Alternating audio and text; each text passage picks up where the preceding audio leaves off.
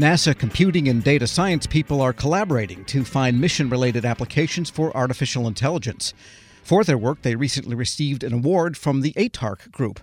Joining me with the details, the Foundation's lead for the data sciences team at NASA, David Naw. Mr. Naw, good to have you with us. It's good to be here. And the data sciences group lead at NASA Ames Research Center, Nikunj Oza. Mr. Oza, good to have you. Hey, thank you so much. It's great to be here. So you guys collaborated on artificial intelligence and machine learning transformational work there at NASA. Tell us what this project was all about. David? One of the biggest pushes from the digital transformation effort is to open up and include more AI and machine learning capabilities for the greater NASA community.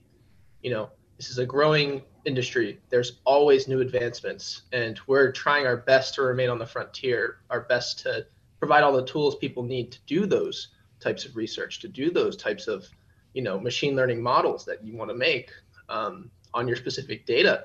And, but there are specific tools that they need, specific computing infrastructure that they need to make that possible. And digital transformation has been making a huge effort to make that easier, better, and much more streamlined for any NASA employee. And Mr. Oza, what are some of the types of applications you can envision for AI and machine learning at NASA Ames? Maybe brief word on the focus of NASA Ames for those that don't know. So NASA Ames itself has a pretty broad range of work that it does. So there's work going on, for example, in life science. There's work going on things like the heat shields for space vehicles to ensure that on reentry it does not get too hot.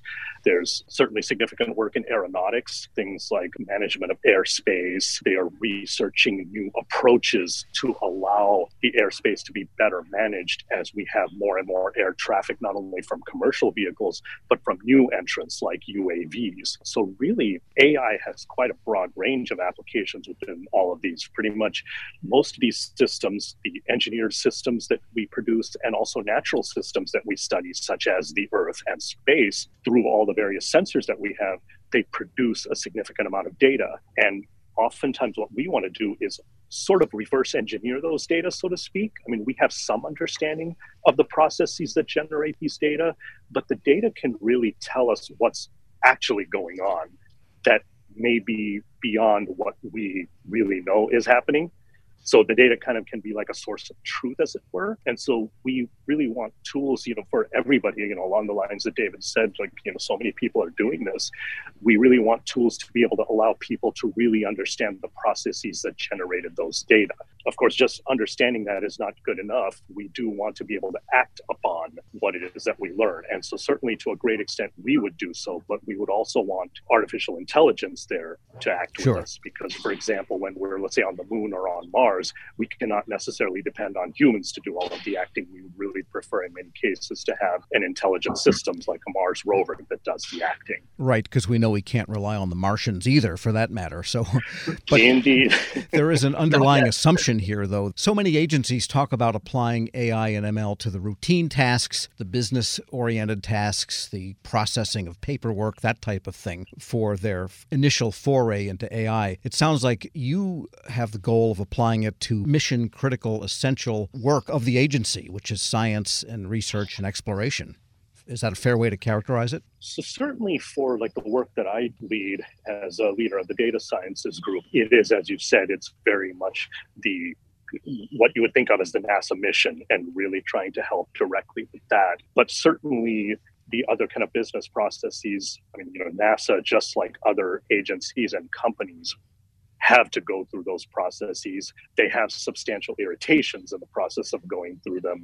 And so we would like to see how AI can help with those and let us focus more on kind of the core mission rather than all these side things that we find irritating. Right, that we used to have secretaries do. We're speaking with Nikunj Oza. He's data sciences group lead at NASA Ames Research Center, and with David Naw, the Foundation's lead for the data sciences team at NASA.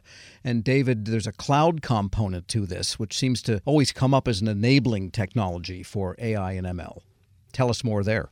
The cloud is a growing technology that basically allows you to scale your workload on not just your personal machine, but a group of machines that you technically don't have access to. But through the cloud, you're able to access and scale your workload to match whatever boundary or whatever capability you want. And that's what's amazing about the cloud, is because we were at this point where you were limited by, how much space was on the supercomputing machine at a specific research center, and you had to wait in a line to get your process running on that queue.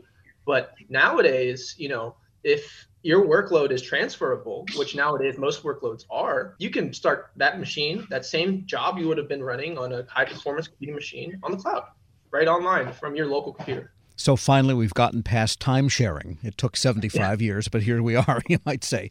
All right. And any early work that is producing results? I mean, given the range of possibilities that NASA could begin with for AI, where did you start and what have you seen so far happen? Nikunj made a good point, and NASA in general, we are mission focused here. We do have our different types of AI machine learning applications, but we're mission focused. So the cloud by itself as well will be mission focused. One of the cooler projects I've seen worked is some stuff produced on the ISS, the International Space Station.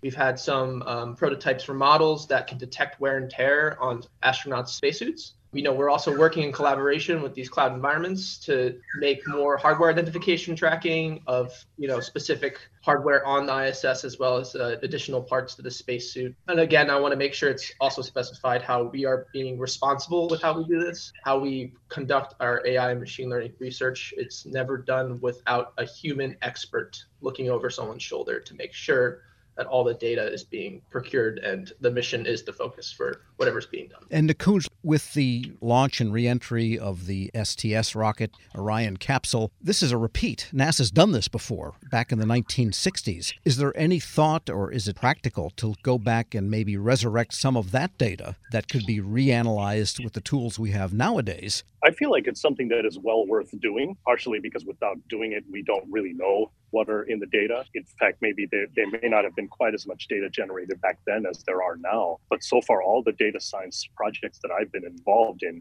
have yielded surprises pretty early on in the process. I mean, at the very least, unexpected artifacts in the data where we see, okay, some data transformation step got messed up or some sensor is not behaving the way it should. But in some cases, we did get unexpected insights into, let's say, unexpected relationships between components. Like we thought they were operating independently when in fact they were not. So, I really see data science as almost like shining a flashlight into a dark room. So I think what you say is well worth doing. And given the number of projects, I imagine you must have a lot of incoming requests for, I want to AI this or I want to ML that. I'm putting it crudely. How do you prioritize and how do you make your decisions on what you're going to do next? Certainly, to a great extent, we go based on programmatic alignment. So, for example, within my group, we already have a significant emphasis on aviation safety for commercial aviation. So, obviously, additions to that will be much easier for us to take on because in some cases, there may not even be redundant work. And certainly, life critical work like what you mentioned, where to say things like spacesuits, certainly those would naturally get a higher priority as well. One thing I have found that doesn't quite answer your question, but I have had a few people come to me later. They said that they, at one point earlier, had an idea for a project, but felt like they did not have sufficient data to call us in and implement machine learning. That's kind of a misconception. Yes, deep learning, which is very popular, does require a ludicrous amount of training data, but most of the machine learning methods actually do not. And so, in fact, we do have machine learning algorithms that we've developed in-house, and certainly there are many others that have been developed elsewhere, where we have worked with tens or hundreds of data points and have been able to get significant insight. So the amount of data that you have really should not be a barrier to start investigating the use of machine learning. And David, let me ask you a final question. Are you also, as part of this project, maybe training acolytes so that you can spread this kind of approach so that others in NASA can parallel your work? Absolutely. One of the biggest efforts of the digital transformation whole effort around AI and machine learning is to make it more accessible, removing the veil for people to see that it's not like your data is just as applicable to machine learning, at least some models, at least some applications, as anyone else's. And at the worst case, you're experimenting with other people who might have run into the same problem you have, and you guys are collaborating together. this whole collaboration environment, this whole opening up of this science sphere for this type of research is something that we're heavily focused on with training, workforce development, and collaboration all in the mix. David Na is the Foundation's lead for the Data Sciences team at NASA. Nikunj Oza is the Data Sciences group lead at NASA Ames Research Center. Thank you both very much for joining me. Thank you. Thank you. And we'll post this interview at federalnewsnetwork.com/Federal Drive. Take the Federal Drive wherever you go. Subscribe at Apple Podcasts or wherever you get your shows.